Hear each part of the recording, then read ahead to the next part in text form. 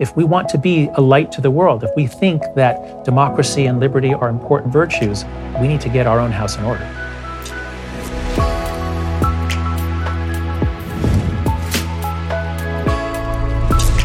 Well, here we are on the Sunday special with Professor Jonathan Haidt of NYU. We're going to get to all of my questions about his brand new book, The Coddling of the American Mind, which he's written along with Greg Lukianoff over at FIRE.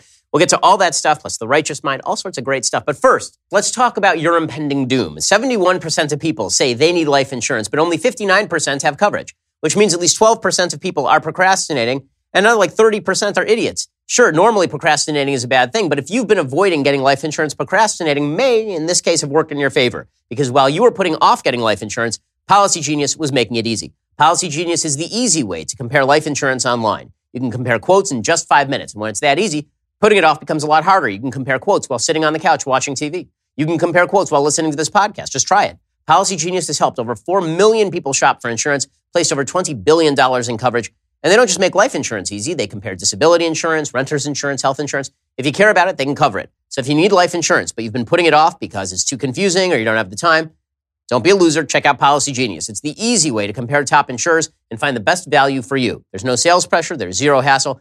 And it's free. Go check it out. What are you waiting for? PolicyGenius.com. When it's this easy to compare life insurance, why put it off? Professor Haidt, thanks so much for stopping by. This is really a pleasure. So I want to start off by asking you sort of some off-the-beaten-track questions about your background. I like to find out where people are coming from before we delve into their ideas. So what exactly is you've become very politicized. A lot of folks in politics very interested in what you have to say. Your books were first recommended to me by a high-ranking Republican official. What is your political background? Where do you stand politically, and how did you get there? Well, I'm a totally stereotypical Northeast Jewish liberal, academic type. That's my background. I grew up hating, Richard Nixon when I was a little kid because I knew you're supposed to hate Nixon, and then Reagan. I began studying cultural psychology in graduate school, looking at how nations vary in their moral in their moral worldviews. And then when the Democrats lost in 2000, and then again in 2004, I was very upset, and I said, I can't stand it that the Democrats don't know how to talk about morality, and I can help them. And so I started converting my research from how countries vary to how left and right vary. Because by then, left and right in this country were becoming like different countries with different U.S. history and even different constitutions. And so I committed to understanding conservatives so that I could help explain conservative morality. And in the course of reading conservative and libertarian philosophy and ideas, I realized, oh my God, you actually have to look at problems from different perspectives to understand them. Over time, I kind of stepped out. We can talk about the Republican Party later. I have very little good to say about the Republican Party, but I no longer identify as being on any team. I study moral psychology. I'm a social scientist. And I think as a social psychologist, if you're doing social science, it's really helpful to not be on a team, to have the independence to just try to study problems. So that's my background. So as a precursor to discussing some of the issues you discussed in The Coddling of the American Mind, I think it's almost necessary to talk about your earlier book, The Righteous Mind, because that sort of provides the intellectual framework for what you talk about in the new book. So I wanted to ask you some questions about where that... So to fill in folks who may not have read the book, you make an argument that there are a bunch of different moral axes along which people work, that people don't just work along the idea of good and bad, that this breaks down into a number of different categories, and that left and right see these categories differently. So what exactly are those moral axes, and how do they play into politics? Yeah. So from studying morality across cultures and reading, the Old Testament and the Quran and reading ethnographies from non-Western societies, it was really clear that everywhere you look, people understand harm and pain and suffering, that's a moral issue, and reciprocity and fairness, that's a moral issue everywhere. But when you go to other issues like respect for authority, what's very common, but some places are really egalitarian, and sort of in-group loyalty, that's very common, but some places it's less important. And then that's 4 axes or dimensions. And then the 5th one is sanctity or purity. The idea that the body is a temple, it must be protected from degradation. So the kosher laws in Judaism are similar in some ways to the Hindu restrictions on eating and prayer, things like that. So it's the theory that I developed, based in part on the ideas of Richard Schwader, my advisor at the University of Chicago, was that the moral mind is like the way the tongue has 5 different taste buds on it to pick up 5 different chemical properties of the world, our minds, it's as though they have 5 or more different moral taste buds, and different religions, different political philosophies build a structure on some of those. What I found empirically from doing research, survey work, and other kinds of work is that people on the left in America and in general, in other countries too, they build their morality mostly on issues of care, harm, protection of the vulnerable, and then fairness, but fairness as a quality. Whereas social conservatives, they have those, but they see fairness more as proportionality. Do the crime, do the time, that sort of thing. And then they also care a lot more about group loyalty, respect for authority, and a sense of sanctity or purity. And if you have that vocabulary, those 5 moral foundations, you can understand why left and right can't understand each other on most cultural war issues. And so what that sort of implies, and it's underscored by the other point that you make in The Righteous Mind, which is that people are largely driven by intuition rather than how we like to think of ourselves as reasonable creatures.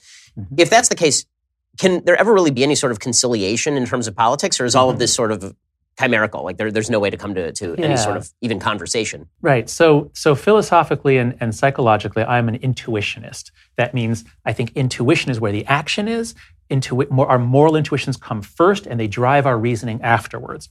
That might make it seem as though we therefore can't agree because we're all just driven by gut feelings, but it's more complicated than that, because our intuitions come first, but they are educable, they are changeable. We can't change each other's intuitions just by throwing reasons. If left and right are talking to each other, well, don't you care about, respect for your parents? You can't just throw things at each other. But in relationships, we come to listen to somebody, we talk with someone, our minds can meld. This is an amazing ability that humans have that no other animal has. We can meld our minds if we're open to that, and then we can actually hear each other. And that's what happened to me when I set out to understand conservative thought. I actually met a few conservatives. I mean, there were not many in my world, but I talked to some people, and they were very decent people. So through relationships, with the right kind of relationships, we actually can open our minds and hearts. A great novel can do that. A great ethnography can do that. And one of the tragedies of our national life is that while we used to be fairly mixed politically, and we were more separated racially and in other ways, we've gotten more mixed along a lot of axes, but we're getting more and more separate politically. We live in more and more purified filter bubbles, and that makes it harder to empathize. It exacerbates our political divide, and it damages our democracy. So that brings us to the new book, The Coddling of the American Mind, which really talks about the ramifications of exactly this sort of divide. And in the Coddling of the American Mind, you talk about what you consider 3 big problems in American society today. If you want to just illuminate those, that would be fantastic. Sure. So the book is based around 3 great untruths. My first book, The Happiness Hypothesis, was actually about 10 insights that you find in ancient cultures all over the world, psychological insights. And so one of them is, what doesn't kill you makes you stronger. That was Nietzsche's formulation. But you find the exact same idea in Mencius, in ancient China. You find it all over the world, that kids need challenge, human beings need challenge, obstacles, failure, setback in order to grow. So that's a basic truth. That's a psychological truth. But what we're finding on campus, and what we're finding in the lives of American kids, is an increasing presence of the idea that what doesn't kill you makes you weaker. That is, in fact, oh my God, there was just recently, there was an article making the rounds. Kids are mobilizing in high school to end the practice of regular public speaking. That some kids have anxiety around public speaking. That's very common. And one of the lines in this Atlantic article, it quoted a high school kid saying, "Nobody should be forced to do something that they're not comfortable doing." Wow. Wow. Can you imagine raising kids with that dictum? How would they come out? If this is true, that we need challenges, setbacks, even fear, we have to be afraid and overcome it and realize, oh, I can do that. And if we give into this idea that no one should be forced to do anything they're uncomfortable doing, we are setting up the next generation for failure. And that's exactly our subtitle, how good intentions and bad ideas are setting up a generation for failure. More briefly, the second great untruth is always trust your feelings. And the third is life is a battle between good people and evil people. And our contention in the book is that if we can successfully teach the young generation all 3 of these great untruths, they're almost guaranteed to fail. Well, let's talk about that last one, because that last great untruth seems to me the most dangerous one of all. The attempts to favor feelings, I think, have a long subjective history, and in some ways may tie into the intuitionism that you talk about earlier. I mean, David Hume suggesting that basically we are creatures of passion, and then the reason sort of rides on top pretending. But with all that said, when it comes to the question of people seeing each other as good and evil, do you think that's springing more from one side of the aisle than another? How do you see that chain of causality moving? Well, let's hold off on the question of who's to blame or who is more guilty of this. Let's just start with the basic psychology here, which is that human beings evolved for tribalism. This is actually our great secret. Chimpanzees hunt in. They have troops and they control territories, so they're able to do this and they're able to have battles between groups. But humans are the masters of this. And while that might sound bad, actually it enables us to cooperate. It enables us to have a shared moral world. So we are by nature tribal, and that's what got us into civilization. But modern liberal democracies are brilliant at turning that down to allow people to live more peacefully. Humans go very quickly to tribalism, but we can also tone it down. We're very good at trade. We're curious about other groups as well. And so a good modern society is one that finds ways to turn that down, allow people to live near others who are different from them with no hostility, no violence. And we did a pretty good job of that in the 20th century. And there was a huge wave towards democracy. So we made a lot of progress in the last few centuries overcoming tribalism. And the problem is that it's so easy to turn it back on. And a lot of what's happening in our politics between left and right, that's been accelerating since the 1990s. Cross-partisan hatred keeps going up and up since the 1980s or 90s. And unfortunately now with certain forms of identity politics, we're finding these tensions between groups in the United States. And I just read, there's a new book out called The Tribe, something like that in Britain. Very much the same process is happening in the UK. So this I find very alarming. That our society, our politics, social media are turning up our tribalism. So where do you think that increased tribalism is coming from? Because my theory would be that based on sort of Robert Putnam's beliefs in diversity of ethnicity being less beneficial than, for example, solidarity with regard to opinion, meaning that diversity is great so long as we all share a common goal. But if we don't share a common goal, then everything fractures pretty quickly. That the goal-oriented nature of the United States, a common culture that we shared, has basically disintegrated since the 1960s. In some ways, that's been for good on issues of sex and race, for example. But in some ways, that's been quite bad in terms of traditional morality, in my view, the stuff that held the social fabric together. It seems like that's what's been fraying most, is the social fabric. And what that's done is it's thrust people back into the tribalism that you're talking about. What would you attribute the rise in tribalism to? Yeah. So the way that I think about what's happened to our country is that in a large secular society, there are a lot of forces blowing us apart and there are a lot pulling us together. And if you go back to the mid to late 20th century, everything was lined up to pull us together. We'd had extraordinarily high rates of immigration in the late 19th and early 20th century. That's when my grandparents came over from Russia and Poland. There was a big wave of anti-immigrant backlash, and in the 20s, the gates were shut, immigration went way down. And as you say, immigration has many good effects and many bad effects. You have to look at it honestly and try to maximize the good. So we had, by the 70s and 80s, we had very low rates of foreign-born. There was a dominant culture. It was the WASP culture.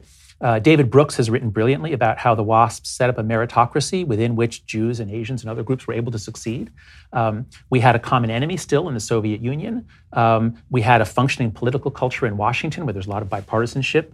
Oh, in the media system, there were 3 networks. And so there was a more, we had common sources of news. So all those things were lined up. And this was the century of American greatness. And all over the world, people looked to America and they said, wow, we want what they've got.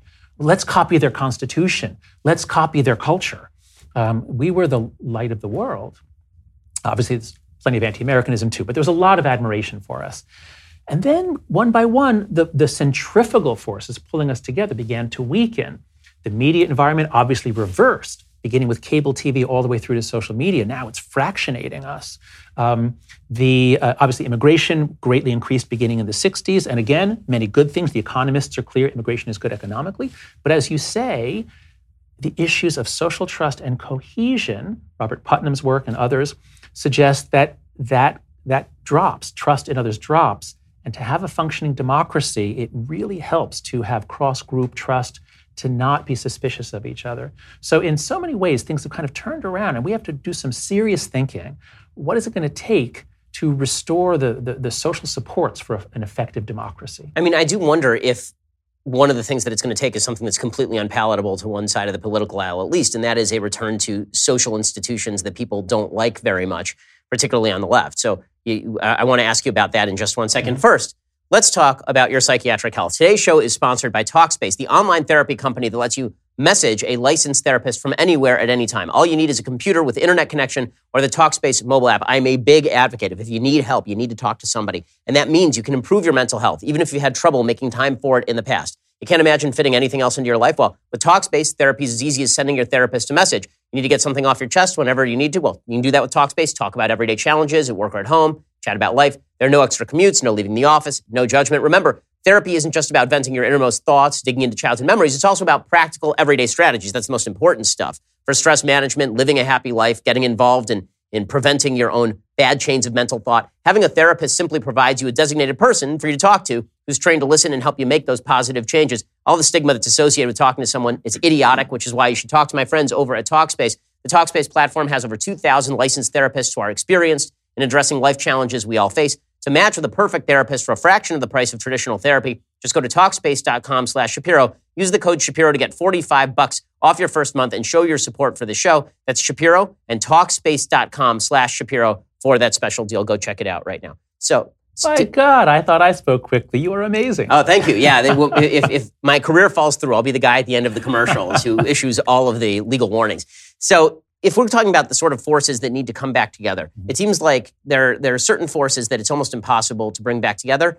And the ones that most need to be brought back together are the ones that may be least palatable. What I mean by that, to clarify, is that social fabric for 200 years, for hundreds of years, throughout Western civilization was basically based in church. You found your community in the church, in the synagogue. You had a common Judeo-Christian heritage. And with the rise of secularism, which has come along with a lot of economic benefits for sure, and a lot of diversity in terms of the kinds of people who are treated well, there's also been a consonant decline in the social fabric. What's tearing people apart seems a lot stronger than what's bringing us together. And it seems like that hole is being filled by political tribalism. I'm going to fill those values with whatever I think my tribe is. And it seems to me particularly, now to get to the left-right issue, and obviously I'm on the right, and I have plenty of criticisms for the right, but my main criticism of the left these days is that the left has fallen into a sort of tribalism that refuses to even acknowledge that another tribe exists or that there are other people who perceive problems differently. So to go back to your discussion of the various values in righteous mind, you suggest that basically the political left bases itself on a couple of values, fairness and harm. Well, if those are the values you base yourself upon, then by necessity, you have to be implying, even to yourself, that the other side is for unfairness and for harm. That in order for, that there cannot be any bridging of the gap because the only values that matter are harm, perceived as anything bad that happens, anything I disagree with, results in a certain number of people getting hurt, and fairness in that the person who disagrees with me is in favor of the reinstitution of a patriarchy or a hierarchical system, and you're spotting that evil everywhere you look. How can that possibly be bridged without folks on the left actually acknowledging that there are other sets of values that come into play and that those ones actually drive people and may not be in fact bad? So I think what you're pointing to is an asymmetry in mutual understanding. And I have evidence that that's true. So I run a research site at yourmorals.org, and we've had about 500,000 people go there and take our surveys. And in one experiment, we had people take our basic instrument, the Moral Foundations Questionnaire, which it gives you a score on these 5 foundations. And we had 1/3 of the people just filled it out as themselves. 1/3 were told, please fill this out as the typical liberal or progressive would. 1/3 were told, fill it out as a typical conservative would. What we found is that moderates are able to correctly predict how everybody would fill it out. Conservatives were almost as good as moderates. And it was people on the left, especially the far left, were very inaccurate. And it's for precisely the reason that you say, that because they couldn't see these questions about loyalty and fairness and sanctity, they couldn't see those as moral virtues. So on the questions about harm and fairness, they said, well, conservatives don't care about cruelty to animals and children. So I do think, and this was my case too, I was very well educated in the United States, which means I learned nothing about conservatism. I learned very little about a large portion of political philosophy. And so it's impossible to grow up in this country without knowing what the left believes through the media, through newspapers, through movies. But I do agree that the left often fails to understand the right, and this is why we perennially have these issues on the left where, my God, how could they have voted for him? I don't know anybody who voted that way. What were they thinking? And so political surprises tend to be where the left is surprised. And as happened in Brexit, I think they have a harder time understanding conservatives than vice versa. I personally think that every high school civics class, not that they teach them much anymore, but high school civics class should include the best of progressive thinking, the best of conservative thinking, possibly libertarian too. We shouldn't encounter political diversity through the lens of the worst, because social media guarantees if you're on one side, you are force-fed constant stories of the outrages by the most outrageous, horrible people on the other side. And if that's your view of who they are, of course you don't trust them. Of course you don't want your legislators to compromise. So I think we need to understand we are coming apart in this country. We are facing the actual danger of the dissolution of the country over the next 10, 20 years. I'm not saying it's likely to happen. I think it's not likely to happen. But it is possible in ways that none of us thought were coming or were possible 5 or 10 years ago. So I think we need to take this seriously, start educating, beginning in high school, for more political tolerance, respect, and mutual understanding. So when it comes to the sort of pessimism that you're expressing about the nature of the country, with which I fully agree, there are a bunch of people who do disagree. There are folks like Steven Pinker who's claiming that everything is getting better. Yeah. There are a lot of folks on the left who have suggested that problems on campus, which we discuss at length in The Coddling of the American Mind, that these are exaggerated, that basically campuses are just fine, that there's tolerance for other points of view. How do you respond to those particular criticisms? One, that everything is getting better and is just fine generally, and two, that college campuses are hunky-dory except for a few weird sort of straying from the mean? No, right, great question. Let's take the first one. So Steve Pinker, I think, is brilliant. I think he, in the big picture, I'm pretty confident he's right, that if we were just to check in at 100-year intervals, each 100 years, things would be much better than the 100 years before. Now, of course, at some point, we might see the smoking wreckage of a global nuclear war, but odds are he's right in the long run. But as he grants, and as Robert Wright granted in his book Non-Zero years ago, you can have some big setbacks. It's only in the big picture that you see the march of progress. But along the way, you can have some pretty bad stuff happening. And I think where we are now, some of our problem is caused by social media. Of course, these problems of polarization were getting worse before social media, but social media is really messing things up all around the world. Odds are we'll learn how to deal with it, as we've learned how to deal with junk food. It took decades before we could learn how to live with the constant presence of junk food. I heard that for the first time last year, the obesity rate in America actually went down a tiny bit. So maybe we've learned how to coexist, and maybe that will happen with social media. But a lot of bad stuff can happen along the way.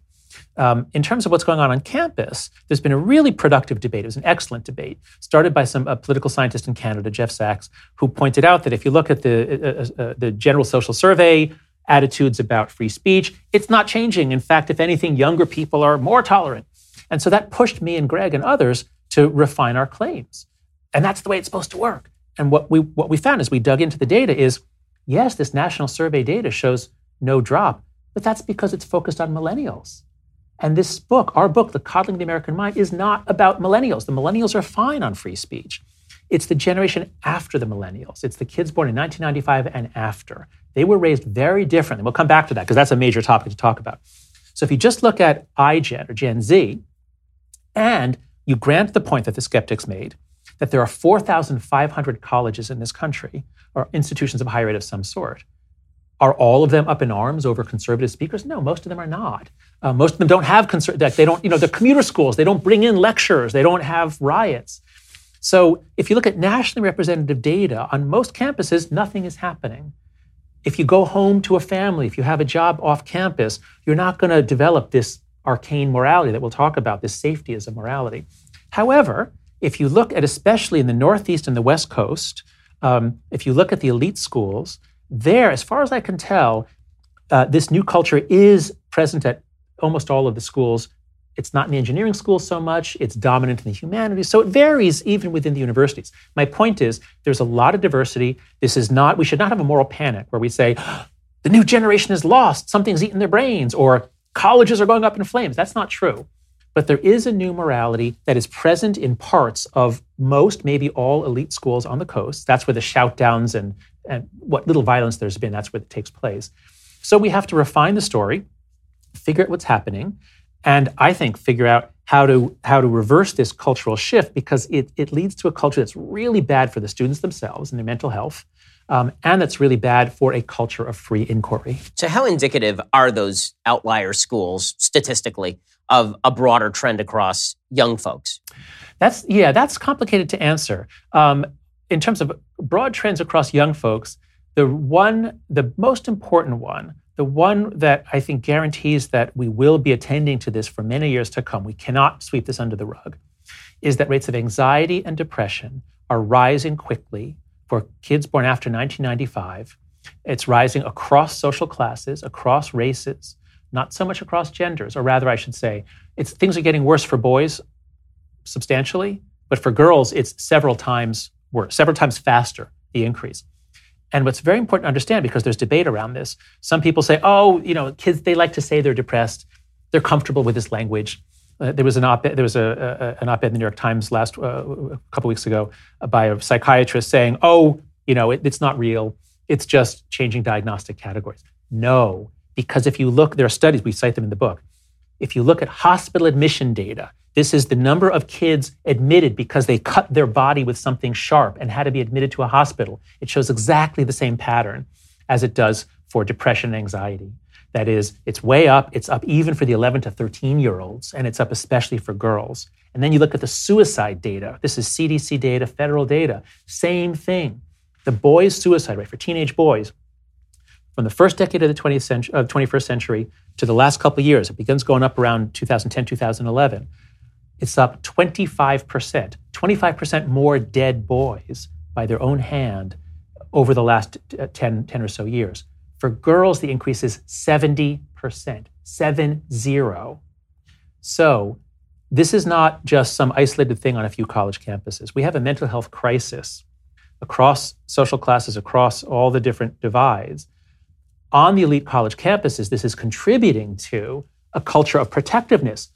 We're vulnerable, or at least even if I'm not vulnerable, she's vulnerable, he's vulnerable. I am standing up for them. We can't have Ben Shapiro talk here, for example. And this is where the microaggression culture comes in, exactly. The idea of speech is violence, which was chanted at me when I was at Berkeley, which is an insane concept just on the face of it. Especially at Berkeley. Yeah. It's pretty wild over there. But and what was really wild about that one is the radical shift, because I'd spoken there the previous year with no violence whatsoever. The next year I required 500 police officers for protection for some odd reason. But what exactly, does this trend hold true across parenting styles across cultures, or is it just a subsection that we're really talking about? Yeah. So this is all so new that I can't give you a solid answer. We don't have data on this. What we do have a section in the book. We did spend some time researching social class differences because we know there's a huge amount of research on social class differences in parenting. And we read two really good books. Annette Leroux has a book called Unequal Childhoods, and Robert Putnam has a book called Our Kids. And they both come to the same conclusion, which is that differences by race in parenting are actually fairly small once you control for class. So upper middle class Black parents are more similar to upper middle class white parents than they are to working class of either sex. And so working class parents do give their kids less supervision, which is good. Part of the problem is in the 90s, we took away most of kids' unsupervised time. By the 80s or 90s, we stopped letting kids out to play without supervision, fearing that we thought they'd be abducted or something like that. So the working class is not as overprotective. Now, working class kids have a lot of other problems. They face a lot more trauma, a lot more threat, like real trauma, like physical trauma, relational trauma. But in this country right now, at elite schools, there was some research came out last year. At many of our top schools, there are more kids who are children of the top 1% income than the bottom 60%. So our elite schools are populated overwhelmingly by the top few percent of the income distribution, and that's part of it. Rich kids have a lot more time to do symbolic politics. Working class kids, they have to pay their tuition. They have a lot of other obligations. So the culture of safetyism seems to be especially intense in upper middle class, upper class, elite coastal communities. Yeah, when it comes to the identity politics that's cropped up so recently, and you sort of classify as a subset of emotional, tribal-driven politics. Right. Where is the identity politics issue coming from? Yeah. Does it have deep roots or shallow roots? Mm-hmm. And is it really just a new form of the kind of tribalism you've been talking about? Yeah. So let me make a point here, which I hope will be helpful to your audience.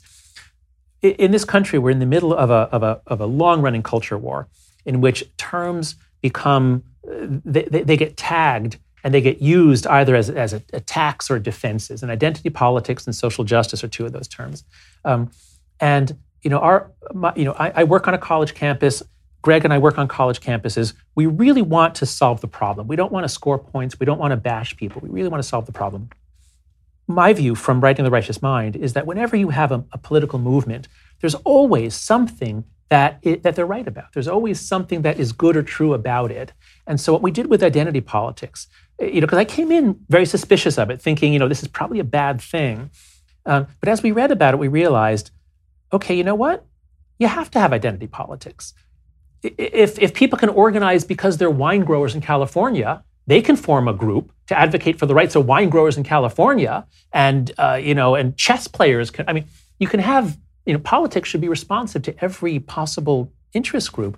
Why can't gay people or LGBTQ? Why can't African Americans? Of course, every group can organize. So you can't say identity politics is bad. What you need to do is say, okay, in the current American context, how are you pursuing the aims of your group? And this, I think, is a distinction that I found just clarified things right away. You can either pursue it using a common humanity approach, which is exactly what Martin Luther King, Pauli Murray, a lot of the early civil rights activists did. Common humanity, you start by saying, listen, my brothers and sisters, or you use this soaring American language as he did in his I Have a Dream speech. You first establish we Americans, we human beings. They used a lot of religious language, Christian language, but obviously Judeo-Christian language. You start that way, and now right away you're already halfway down the road to success, because now you're talking to people as members of a common group, and you can say, some of our brothers and sisters are being denied access to dignity, to jobs. So that worked, even if, of course, there was resistance at the time. It calls on our better angels, it establishes a connection, and in the long run, it works. That we think is great. What's new, or at least what's newly intense on college campuses in the last just a few years, is what we call the common enemy form of identity politics.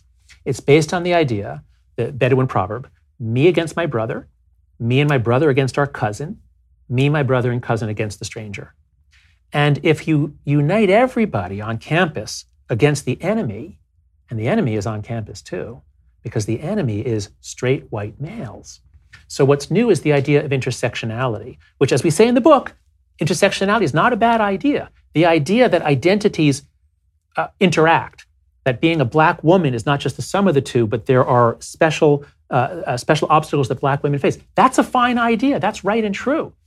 But the way that it gets implemented on campus is to train students to see, look around, female, white, and to see, okay, female is oppressed, male is oppressor, white is oppressor, Black is oppressed. To see people in binary dimensions, to imagine trying to create a diverse environment on a college campus. You're trying to create diversity, and at the same time, you're telling people to judge others through this simple binary bipolar dimension, good, bad, to make moral judgments of people. So intersectionality, as it's practiced on many campuses, amounts to trying to unite a coalition of victim groups against the evil straight white males. And this is a recipe for, in addition to misdiagnosing the nature of not just American society, but especially college campuses, it trains students to be Manichaean. It trains them to approach life and relationships through the lens of good and evil. We've got to tone that down if we want a successful, diverse society. Isn't there a deeper critique of identity politics even than that? Because you're taking identity politics at sort of its most favorable level to say people feel an identity with, for example, I feel identity with other Jews. Mm-hmm. But to suggest that all Jews are necessarily in the same boat, which is sort of the basis of identity politics, for you to group yourself with a group of people is to imply a common enemy of some sort. That's right. So should we be fighting harder against identity politics than even you're saying? In other words, let's not group ourselves as Blacks or Jews or gays. Let's group ourselves as a group of individuals who all agree on these common principles of how the society ought to be governed and how we ought to be left alone. Yes, I certainly agree with you on that. That to what extent should we encourage people to see themselves as members of identity groups, or should we encourage them to think that Black people are a certain way, Jews are a certain way? I think one of the great triumphs of the last few centuries has been to create a world, and it was especially clear for Jews. Jews were literally kept in ghettos, and it wasn't until the Enlightenment ideas finally spread that Jews are allowed to make lives for themselves.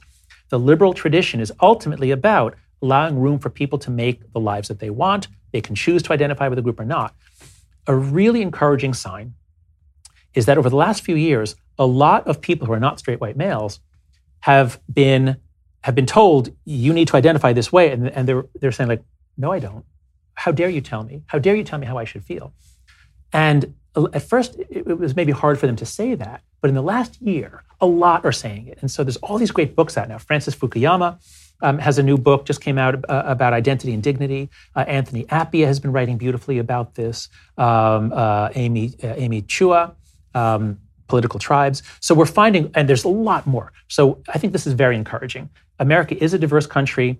There are a lot of intellectuals in every different possible identity category, and a lot of them are rejecting this binary, you're in or out kind of identity. Well, politically, doesn't this tend toward libertarianism just naturally? Because what you're really talking about on a political level is we all have an agreement about the basic things that we should all do together, and then everybody should basically be left alone to identify how they please. How does this play out politically in terms of, if you were to take it to straight party politics? So, as I hear you talk, what I'm thinking is that's really the definition of liberal. And what I mean is the word liberal, its origins are you believe in liberty. Its origins are originally, like the liberal arts are the skills needed to be a free person in an open society. And so that's when we talk about liberal arts schools, we talk about the liberal tradition, that's what it means. And so that's, in that sense, I'm a liberal. Now, I stopped using the word as the left began to kind of split between what I like to think of as there's the liberal left and then there's the illiberal left. Most professors, in my opinion, are liberal left.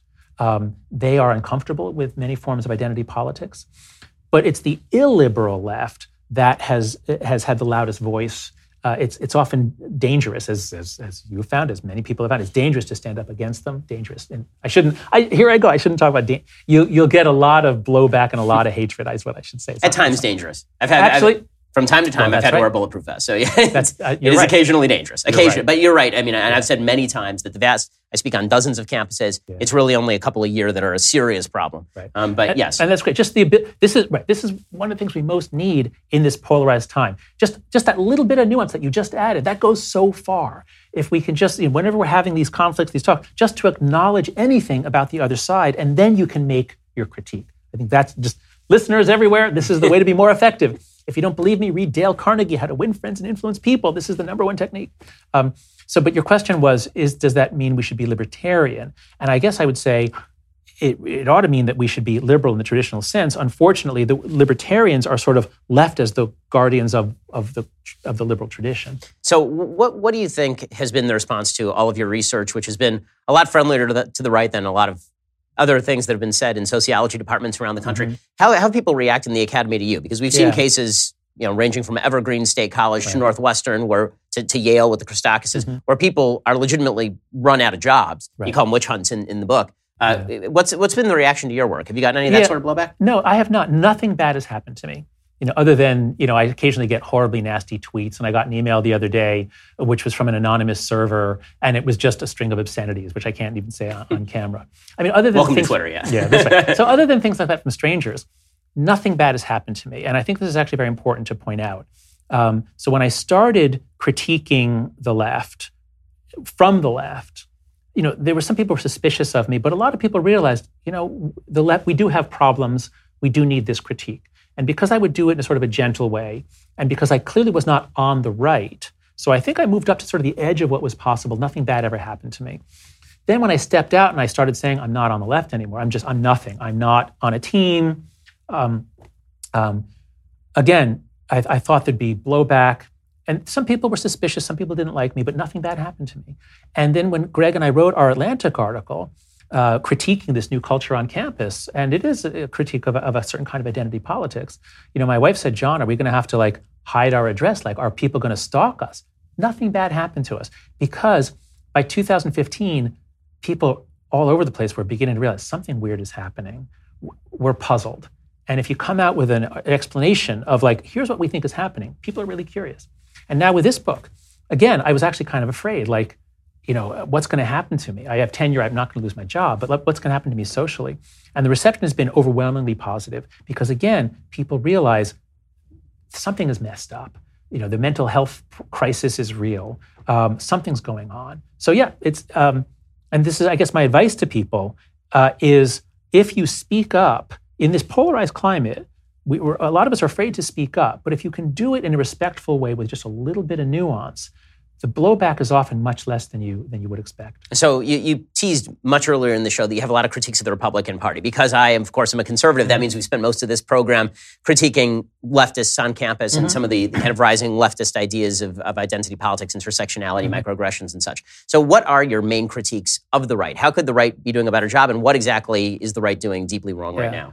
Well, so what really attracted me to conservatism was reading the philosophy. So, one of my gateway drugs was Thomas Sowell.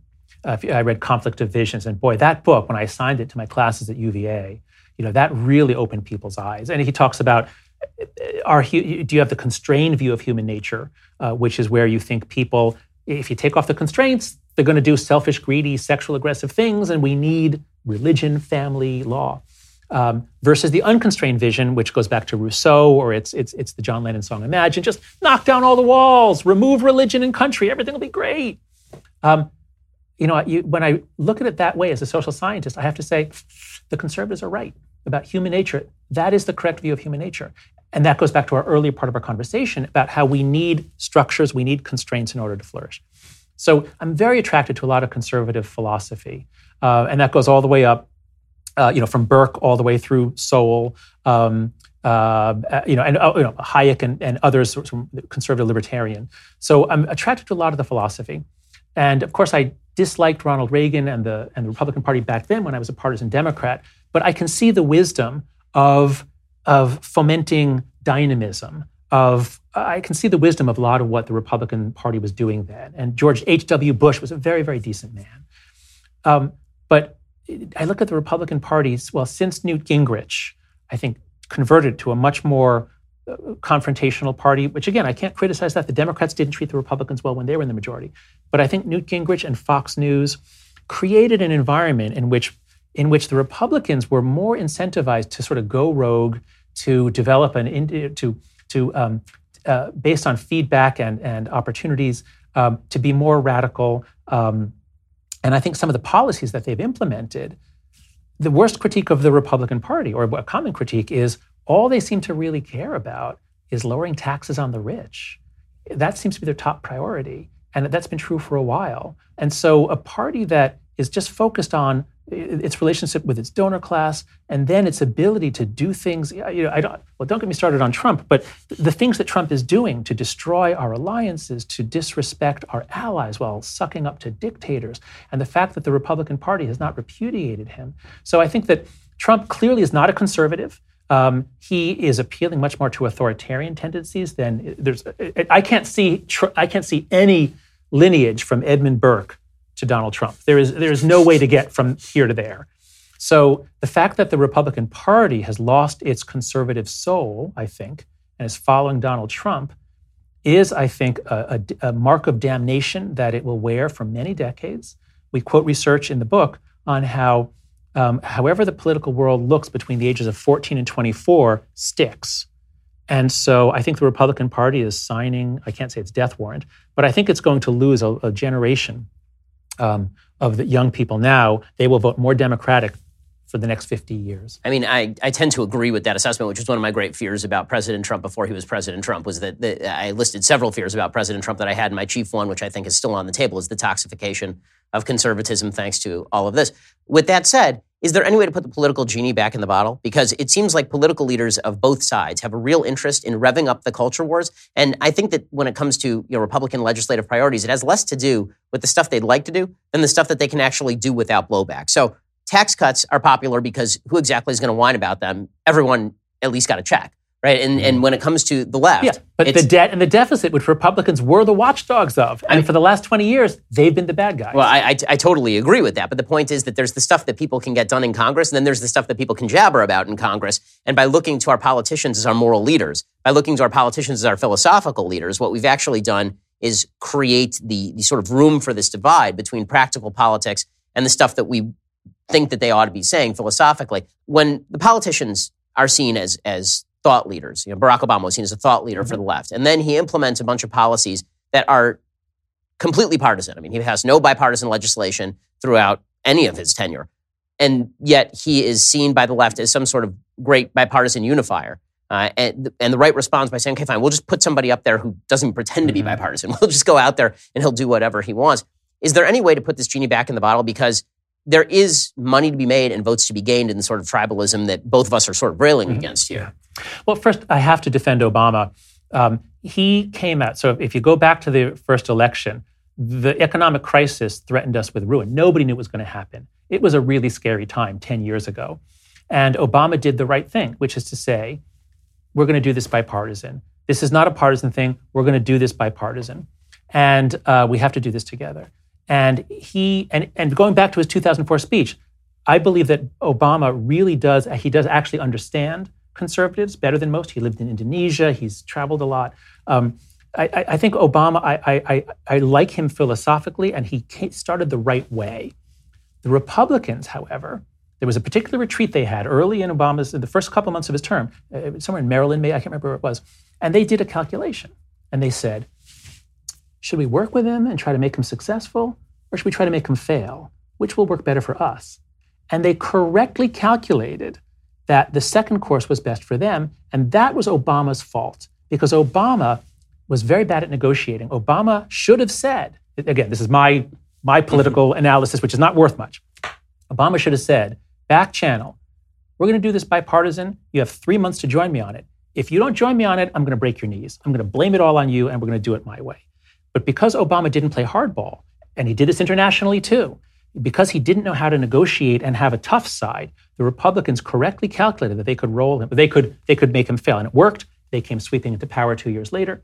So you can't fault Obama. Obama didn't come in trying to be, and then also on the health insurance, he got no Republican votes, but he tried to take a Republican idea from Mitt Romney for how to do health reform. So Obama tried, and it was this hyper-partisan Republican Party that I think drove him ultimately to have to just do it in a partisan way. Obviously, I would disagree with that political analysis almost in full, but I do think that election 2012 was basically, in my view, sort of the breaking of the country, because by election 2012, there was a belief on the right that Mitt Romney was a decent guy who was pretty moderate in a lot of his politics, the only Republican who'd ever provided Obamacare for a state. And then he was torn apart and savaged as a bad guy in exactly the same way the left savages Donald Trump, except that Mitt Romney is not Donald Trump. Right. And so we've now been locked into this mutual rock'em sock'em robots combat where it's a lot easier to punch the other guy than to have a conversation with them. So how do we get beyond all this? Because obviously you propose a lot of solutions in coddling of the American mind. You talk about solutions a lot. How do we get beyond all of this, even based on the original premise of Righteous Mind, which is that we are mostly intuitional? If we're mostly intuitional, how do the lizard brain is extraordinarily strong with us. How do we get past that and exercise reason, or does reason exist? What facility do we use to move beyond this? It's very difficult to just decide to change. The forces, the historical trends that got us into this rising polarization are complicated. There are a lot of them. There's no one thing we can turn around and change. I think the most basic thing we need to do is we need to have some major reforms of our political institutions to encourage more moderation, compromise, and cooperation in Congress and at other levels of government. What I'm hoping would happen, and this is an idea from Norm Ornstein, who wrote the book, It's Even Worse Than It Looks, a political scientist, is at some point, the next president, somebody will say, okay, we're in big trouble here. Everybody hates Congress. Congress doesn't want to be hated. Let's have a panel recommend a sweeping set of changes to make the legislative process more effective. We can't be shutting out the minor party entirely. We can't be having the filibuster is going away for a lot of reasons. So we have to have reform to the way Congress works, the way elections are run. The closed party primary really incentivizes extremists to run because that's how you win the nomination. So some states are experimenting with open primaries or with top two primaries, as you have here in California. So I think we need a whole package of political reforms for Congress. The issue of the media and social media reforms there are much harder. There, I don't really know. There are tweaks that Facebook and Twitter can do to their algorithms. YouTube videos. But all I can think of is tweaks there. It's very hard to change the media environment. Education, we've already talked about. We need to be educating kids for democracy. We're not doing that. One of the suggestions we make in the book is that however bad things are, the young generation, which has had very little time to work out problems, they've been given very little freedom and independence. When the current generation, iGen or Gen Z, when they reach the age of political power, things might get a lot worse because they haven't worked out the skills of compromise, dispute resolution on their own.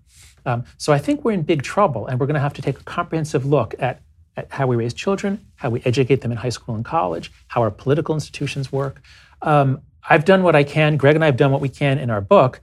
This is going to take a collaboration among political scientists and historians to really focus, as we're focusing on other threats to the country, to really focus on the threats to our democracy without blaming one side or the other, saying the system is messed up. If we want to be a light to the world, if we think that democracy and liberty are important virtues, we need to get our own house in order. And this is, I think, where a really deep solution is going to require a rebuilding of the social fabric that has almost nothing to do with politics. And when we watch the social fabric torn apart on everything from sneakers to football, it seems very difficult to put all of that back together. I think it seems to me that bipartisan legislation is not going to make everybody feel better about everything. It seems like whatever legislative remedies are sought to various problems, just because you got a Democrat and a Republican shaking hands doesn't heal the problem. What we have here is that neighbors don't trust each other. Neighbors don't see each other in any social setting. Neighbors don't. If the only thing that we have in common is government, we have nothing in common. That's right. So how do we rebuild? Let's spend some time on individual parenting. Sure, You're a parent, obviously. You have a 12-year-old and an 8-year-old. I'm a parent with 2 kids under 5. What's the best way to educate your kids to be part of that social fabric, to rebuild democracy from the ground up in every generation? Yeah. So we have a whole chapter on play and why play is so important for the development of any human being.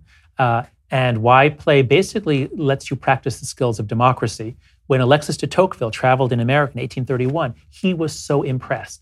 He said, in France, if some great thing needs to be done, it's going to be done by the monarch. And in England, it's going to be done by the aristocrats. But in America, if they need to build a bridge or start a hospital, they get a bunch of people together, they form an association. Americans have a genius for the art of association, he said. And we cite research in the book on how play is the practice for the art of association. A pickup soccer game, 3 kids sitting around. What should we do this afternoon? I don't know. What do you want to do? And then they figure it out jointly. So what I'm with my kids, it's hard because all the parents are overprotective, including us. When we try to send our kids out, like we send them out to go do an errand, go across the street, my son would say, "But Daddy, everybody looks at me funny because there are no other kids out there." So it's a social coordination problem.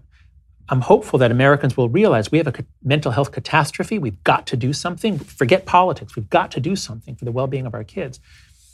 So I urge every viewer, every listener, go to letgrow.org. It's an organization started by Lenore Skenazy, who wrote the book Free Range Kids. I'm on the board.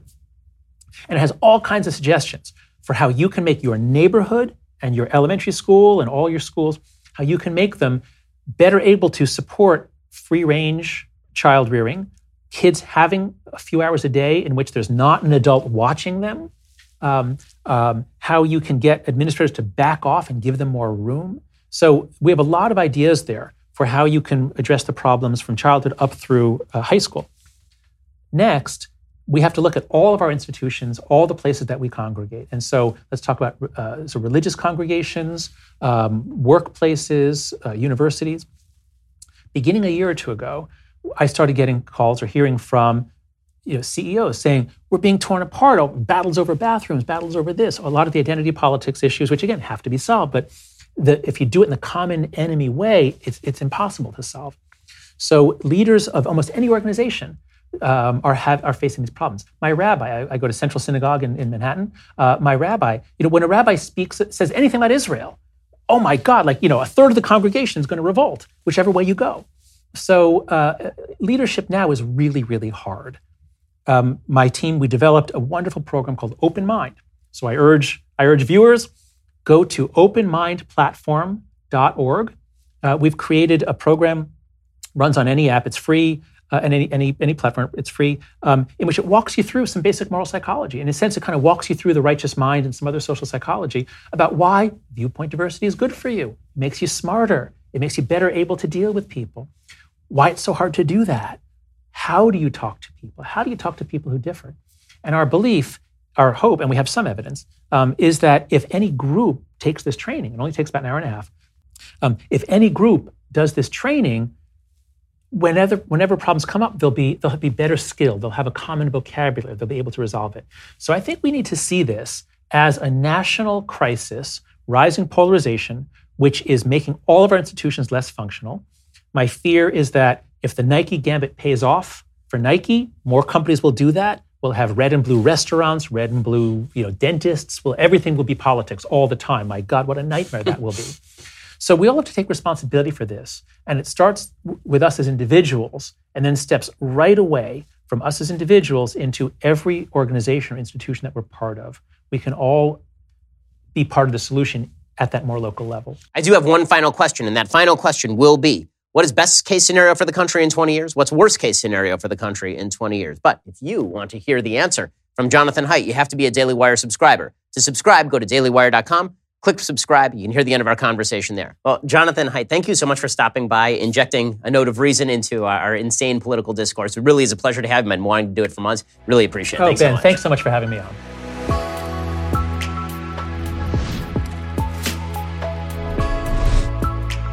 The Ben Shapiro Show's Sunday Special was produced by Jonathan Haidt, executive producer Jeremy Boring, associate producers Mathis Glover and Austin Stevens, edited by Alex Zingaro. Audio is mixed by Mike Coromina. Hair and makeup is by Jesua Alvera, and title graphics by Cynthia Angulo. The Ben Shapiro Show's Sunday Special is a Daily Wire Forward Publishing production. Copyright Forward Publishing 2018.